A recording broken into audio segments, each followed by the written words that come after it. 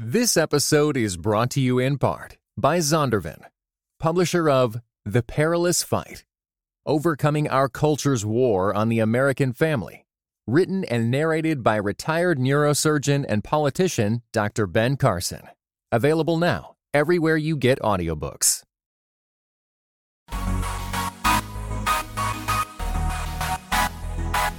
Dynamic voices for a diverse church.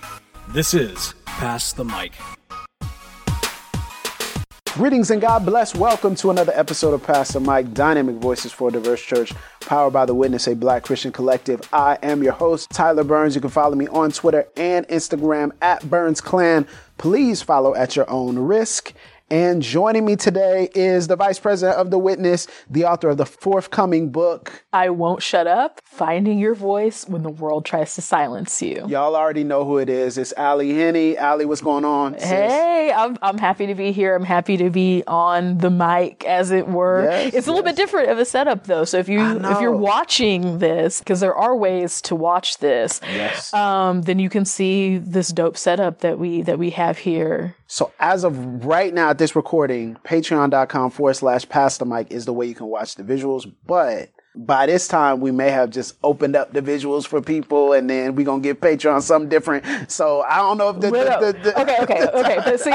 But see, this is a version, but I have to bring some clarity here. Okay. You keep saying it's / It's not / It's actually technically a backslash. What are we? You can't interrupt the whole thing. But see, it's you messing with the whole flow. We've been saying / for what? 6 years now? Just say /. Okay, slash. Just say /. patreon.com/Pass the Mic. Because I could even be loud and wrong. It is a /. I It is don't a know. backslash. Not a / You're right. Yeah, I could be loud and wrong, but right. No, so it's a /. But I think just you're had to right. Let's just correct put / and we'll just be. You know, it's the /. It's the same / that we've been using on the internet. Okay, so. good. But that's a good point, though. See, now you brought up a good point. Okay, I have to admit something to you. Okay, I want to admit something to you, and I feel like this is safe company to admit this in. I have a secret show I like to watch that I really enjoy, I appreciate, and I think is fascinating. And I know it's a Black podcast, but I love watching The Crown. Okay, I gotta be honest with y'all. Okay, but I haven't seen the new season yet. I haven't either. I haven't watched it yet. Okay, I'm behind too. Okay, good. I don't need any spoilers. Okay. I think it was season 3. The Charles episode, Moondust, I think it's called. That episode was amazing. I almost put it in cultural artifacts, or I may have put it in cultural artifacts, but I think it was honorable mention. I don't remember. I think it was honorable mention a couple of years ago. There's something about this drama of The Crown and seeing it behind the scenes that really fascinates me. Yeah. And, you know, I think the acting is top tier. The acting is obviously tremendous. It's not the type of show I would typically go for. Right. You know, it's also not the type of style of show I would typically go for. But I felt comfortable admitting this because it's pretty obvious you follow the royal family saga.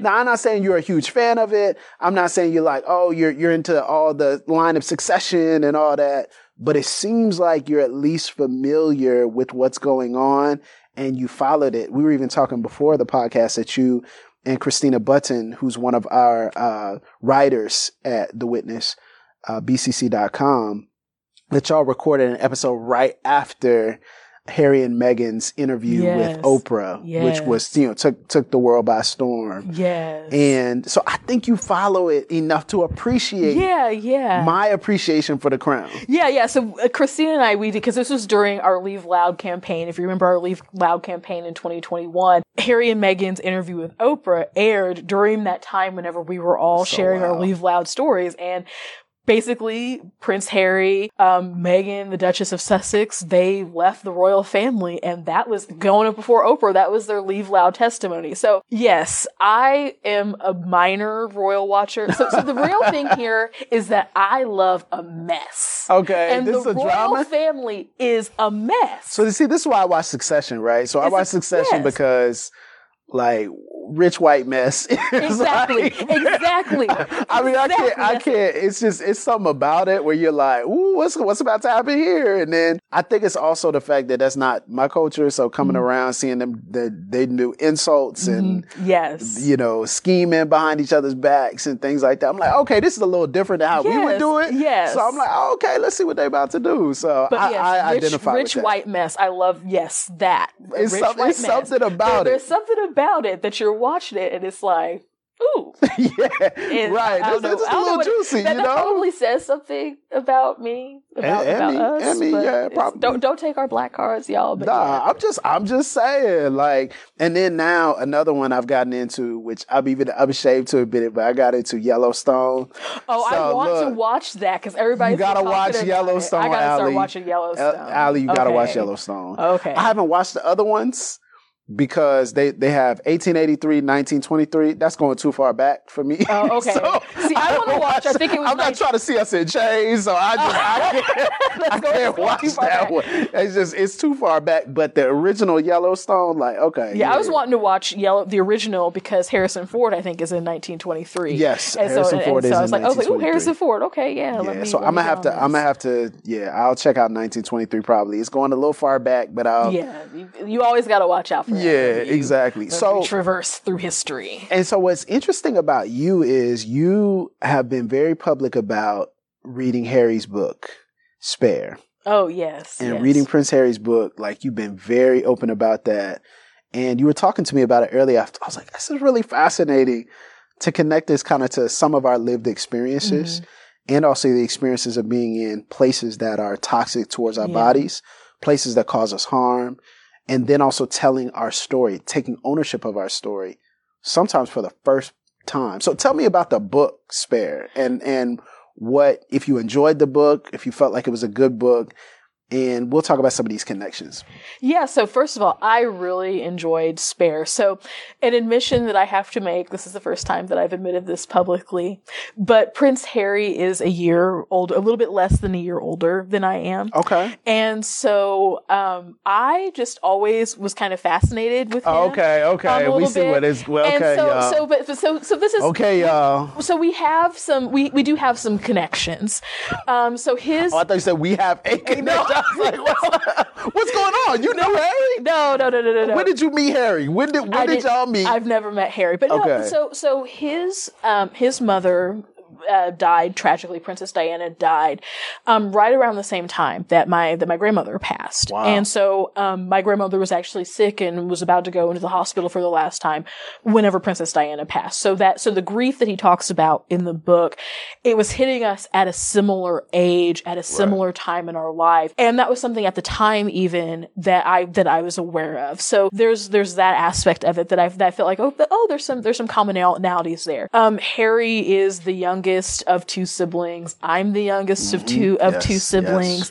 Yes. My sister is 12 years older than me, so a little bit more of an age gap than between Prince Harry and Prince William. But my sister is amazing, awesome. Everybody thought that she was amazing and awesome, and so then being like the sibling that you're kind of living in that older sibling's shadow, right? And so that's the thing. So being the youngest of two and having that sort of life, that sort of lifestyle, I really related to him with that. And then something else that I said, that just watching his trajectory or whatever through life, I was like, you know what? I think that he's going to end up with the black woman.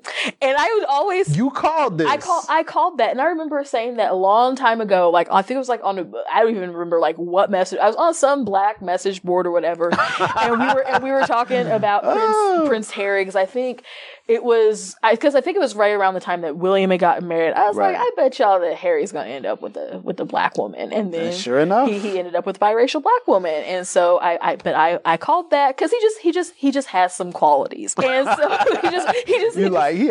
there's something about him. But there was just something about him that just said, oh, you know what? I can see him, I can see him getting with the black woman. So anyway, so I picked up this book. I pre-ordered it. because that's how I was, as soon as I heard about sold it. So many books. I think it sold like 1.5 million books in one day or something. Oh, like that. I wouldn't doubt it at all. I was on vacation. I saw somebody reading it whenever I was on. I was like, oh wow, you're reading that book too. I mean, I've seen it. I've seen it everywhere. Wow. A bunch of people, whenever I started reading it, because I had pre-ordered it way before it had come out, and a bunch of people were reading it and were talking about it on their timeline. So I am sure that it's sold, and because it's already, I had seen it's already been, or is being reprinted too. Wow. So it exceeded the publisher's expectations.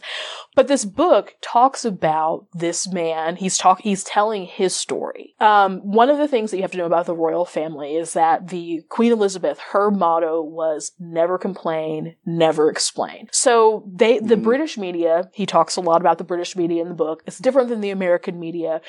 They can print almost, it seems like, whatever they want to. They can talk, they kind of almost stalk people, celebrities a little bit. And we have that some in American culture. But the rules and stuff are different. So they can really get into your life and get into your business. And so you think about, this is like the grandson of the monarch. For, most of his life, he was third in the line of succession to the British throne. So there was a vested interest from the public in him, in who he was. And he discusses some of this in the book. But this book is really the first time where he's telling his own story on his terms. And that was something that, because again, like, why am I going to read this book about this white man that his family, I mean, him even in some ways is part of colonization. Right. I mean, the heritage of the British monarchy is like ratchet as heck. Like, why would somebody want to read this? But again, the intersections of feeling like, oh, we had some common ground just in some different life experiences and stuff. But then also just hearing his story about after he married Duchess Meghan and then leaving the royal family. And then essentially, like, he had this Leave Loud story. And the Leave Loud story is about the racism that he experienced, that his wife experienced, that he was part of as being an interracial marriage spouse. The things that she experienced, and then making the choice to essentially to leave his family, to leave his country, to leave all this.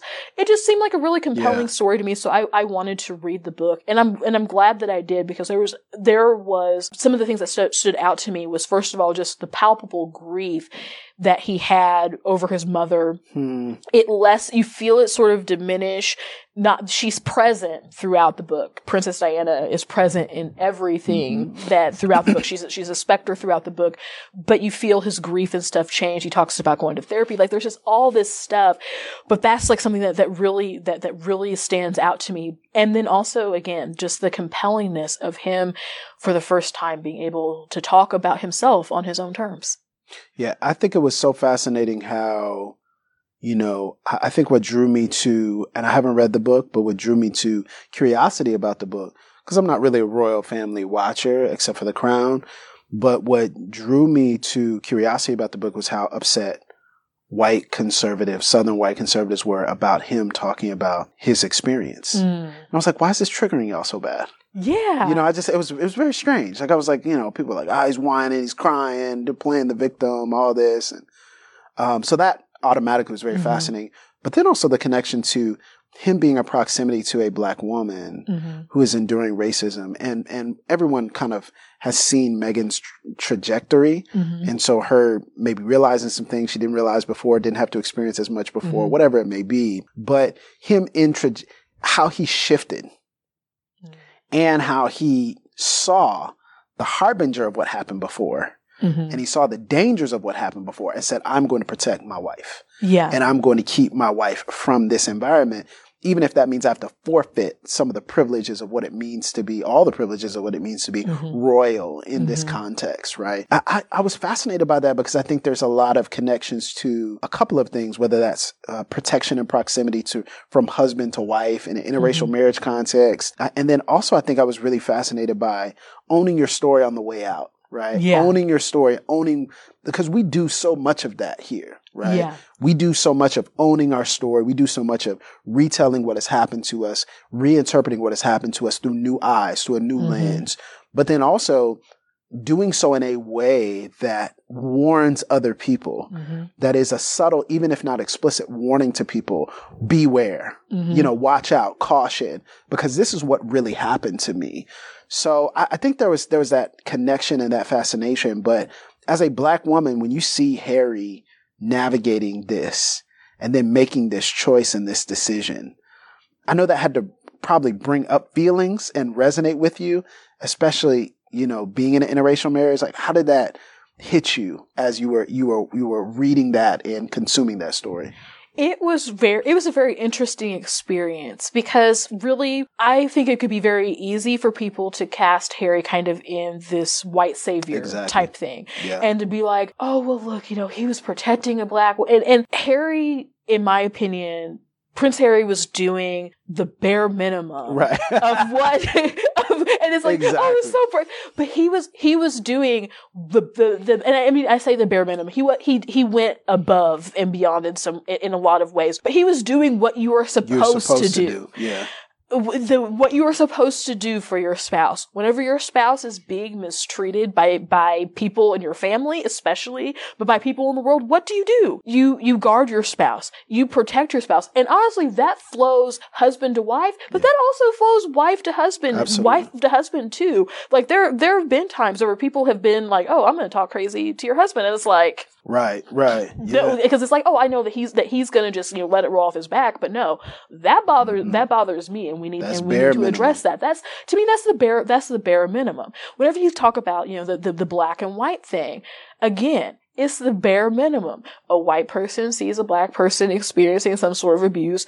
You try to intervene, right? And so I don't want to praise him as a white savior and make it like, oh, he was doing something that was so brave and so unique. Oh, much brave, much unique, much special. Like, no, he was doing what he was supposed to do. But it's the scale. It's the level on which he was doing it. Yes. That he was taking on the biggest imperial force, the biggest force of colonialism that the world has ever known. The British Empire, the British Crown is responsible for myriad atrocities, myriad wrongs.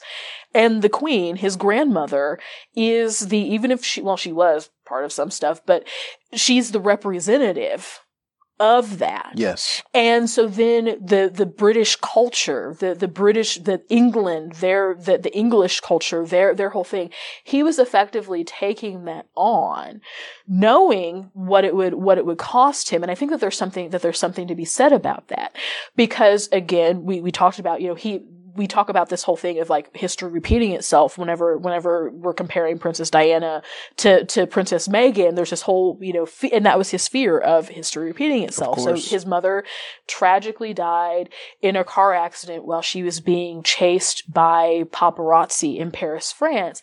And she died in this tunnel while people were taking her picture. None of these people who chased her on their mopeds into the tunnel bothered to render any type of assistance or aid to her. They just kept their camera bulbs flashing, which is ghastly. And he could see that his wife was heading on a similar trajectory because the media was treating her a similar way. And so he was essentially saying, he was breaking a generational curse, if you were, and was saying, we can't do this. And I think that all of us have had those types of moments in our lives when we've said, okay, thus far and no more. And I think that what makes his story compelling is simply that it was a scale of what he was taking on.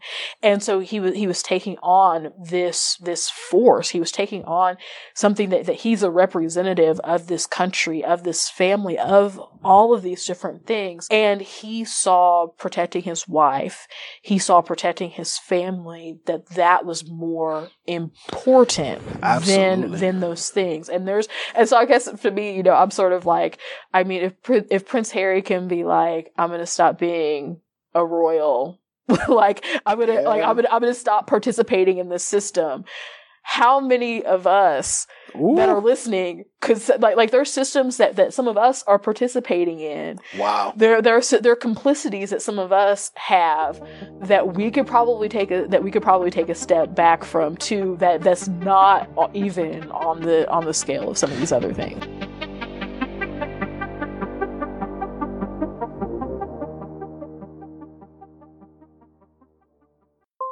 Hey everybody, this is Tyler. This is Dr. Jamar Tisby. And we are excited that you're listening to this episode of Pass the Mic, but let me encourage you to support us. You can do so by going to patreon.com/Pass the Mic. And for just $1 an episode. Just $1? Now that's the bare minimum. That's 4 quarters. But if you want to go higher, okay, 5, 10, higher. 15, 20, 25, whatever it is, that will keep this show going and keep the high quality that hopefully you enjoy. So thank you for listening, but you can take it to the next level. Patreon.com/Pass the Mic. We appreciate you. This episode is brought to you in part by Pittsburgh Theological Seminary. Pittsburgh Theological Seminary students are grounded in faith and formed in community. PTS students are preparing for ministry with Master of Divinity, Master of Arts, Doctor of Ministry, and certificate programs. Begin your master's or certificate program in person or online. Financial aid is available. Visit pts.edu/admit.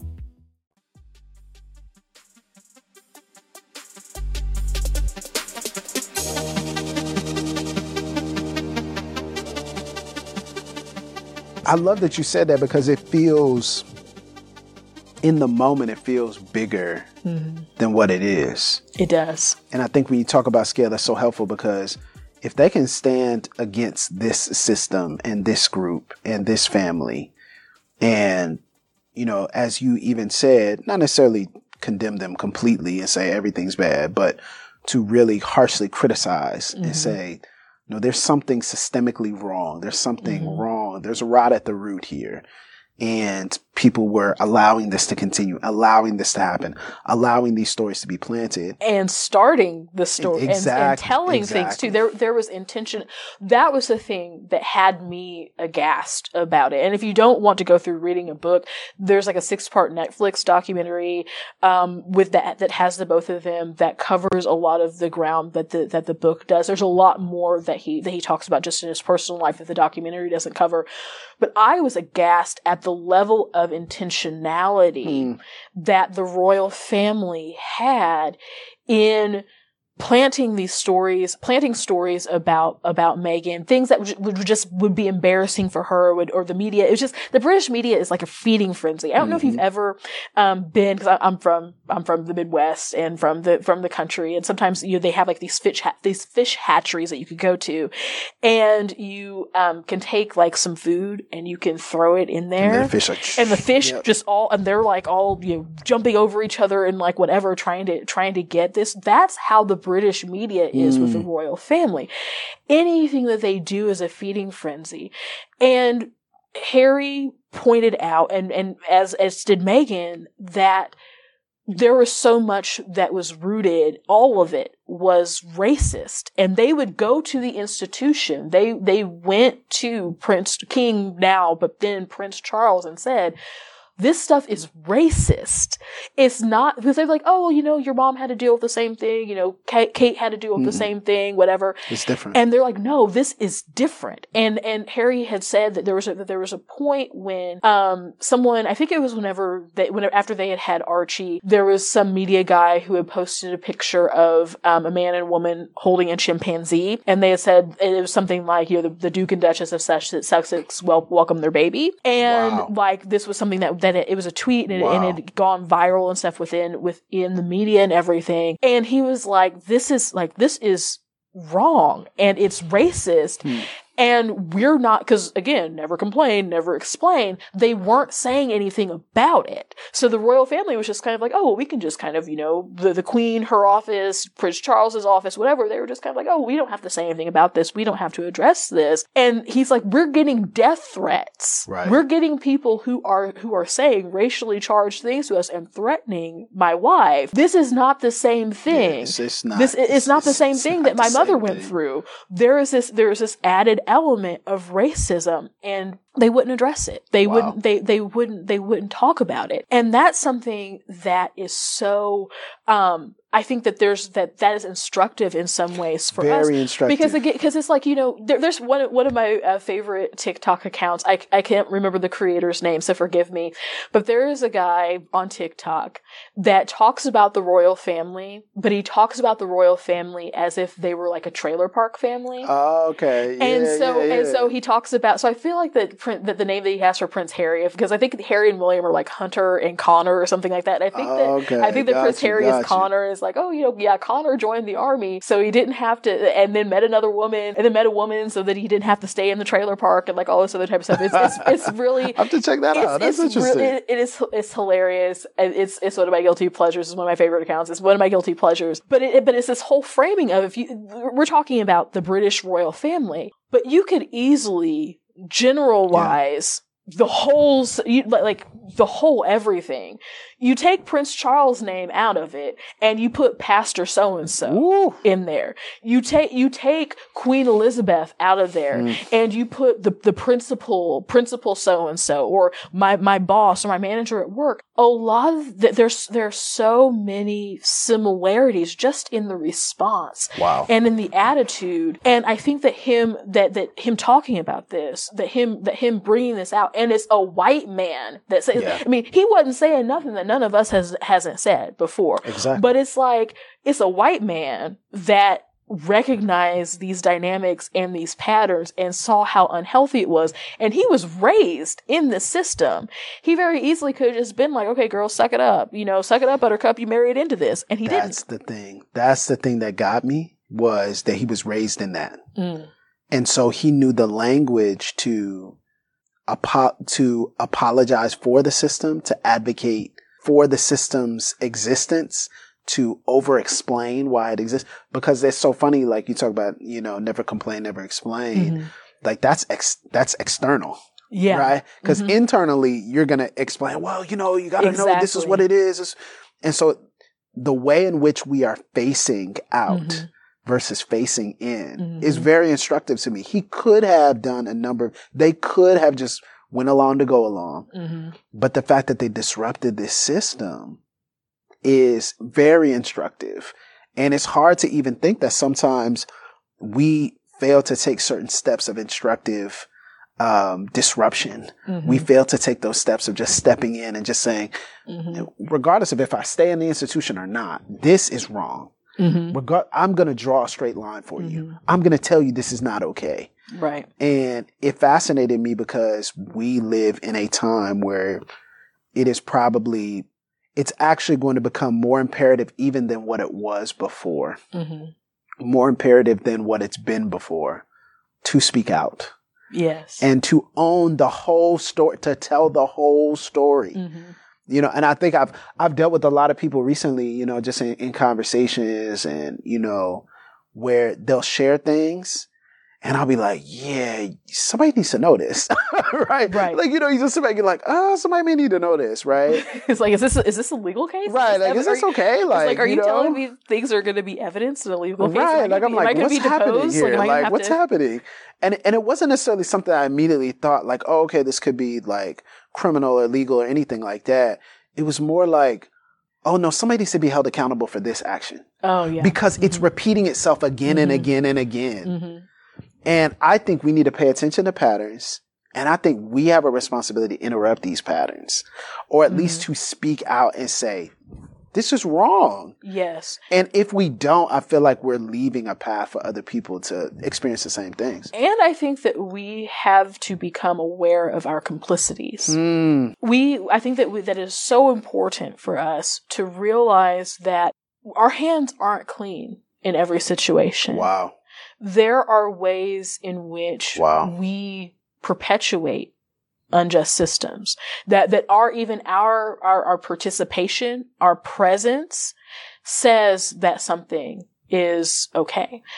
I remember during my kind of Leave Loud time, there was a small group of us that actually left our church, and one of the people that I was discussing with that we were talking about leaving and just what that could potentially cost us.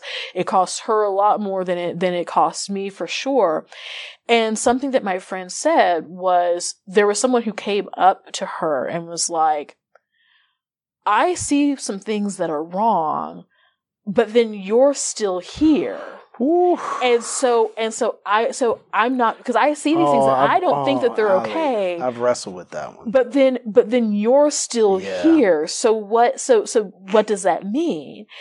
And that was something whenever she said that was one of those, you have like those moments that just kind of like arrest your heart or whatever. And I was just like, wow. What does my presence in this institution, me being a person that's outspoken about justice, that's outspoken about racism, what does my presence in this organization telegraph? And then also, what are my complicities in the system? What are the ways that I've apologized for the system? Because I've been there where it's like talking specifically about the church sphere, because that's our wheelhouse. I think about being part of different churches where there was an undercurrent or an overcurrent of racism, and I'm there because I want to change things. I want to be an agent of change. I want to educate. I don't just want to be like, oh, well, this isn't good enough, and I'm gonna walk away. But actually, trying to be a catalyst for change.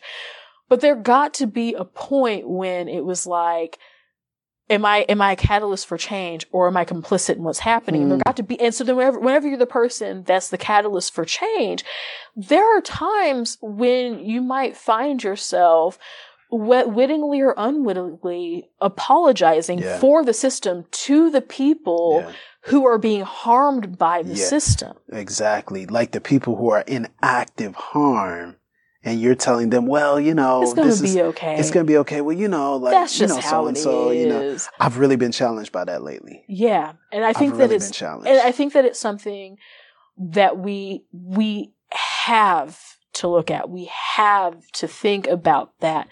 And I think that once we do, now it still might mean you stay in your institution, you stay at your church, you stay at your job, you stay at whatever. It still might mean that, but we move differently.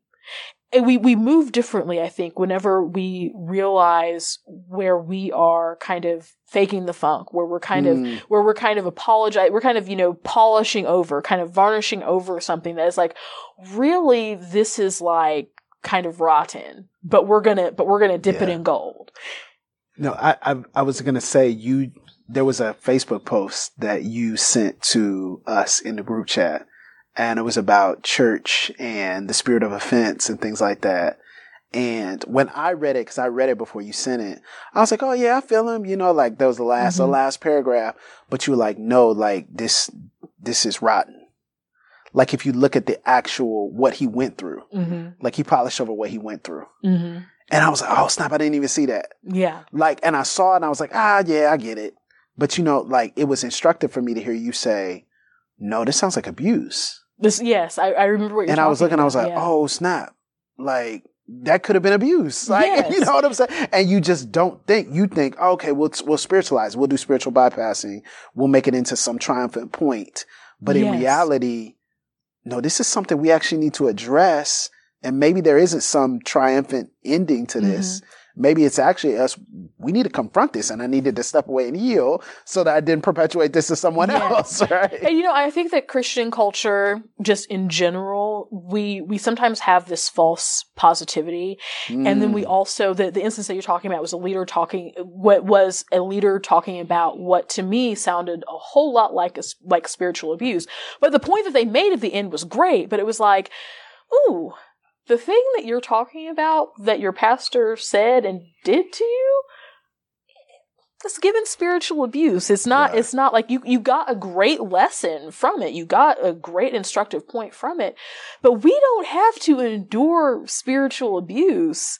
And for me, the more concerning part was polishing it up, like, and then presenting it to other people and normalizing it to other people, like, oh, look, this is great. This is fine. Awesome. Wow. Yes. This person might do this to you. I was resilient in the midst of it. We don't have to do that. And I think that it's so important for us to recognize sometimes you just have to call a spade, and you just have to say, this environment is toxic, but you have to be able to have the eyes to see and the ears to hear that. You have to be able to have the discernment to recognize I am in a situation that is unhealthy, and then being able to speak up and go. And bringing it back to the point of the book, that was something that I was actually very surprised to read Prince Harry essentially coming to that type of realization.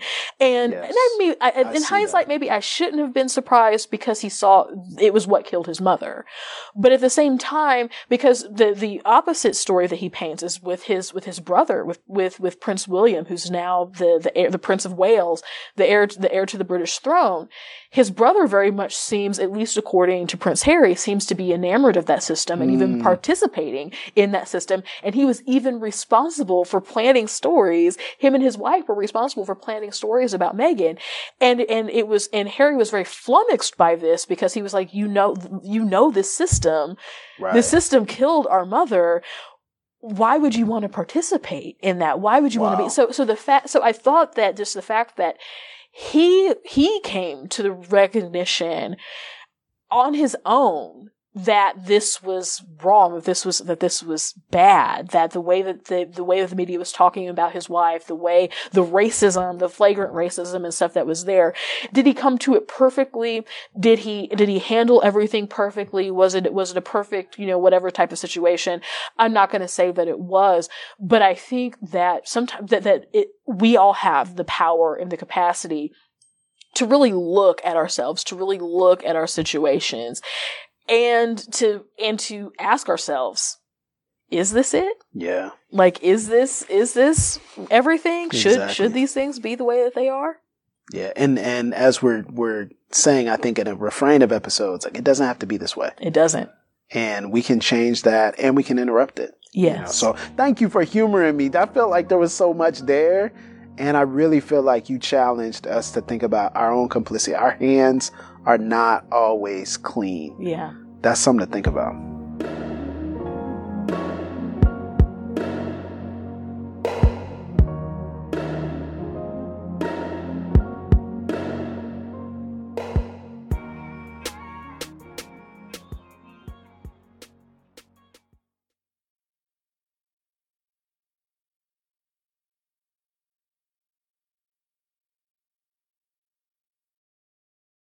This episode was brought to you in part by United We Pray. United We Pray is a podcast devoted to praying and thinking about racial strife, especially between Christians. Come join us in praying for the unity of God's people.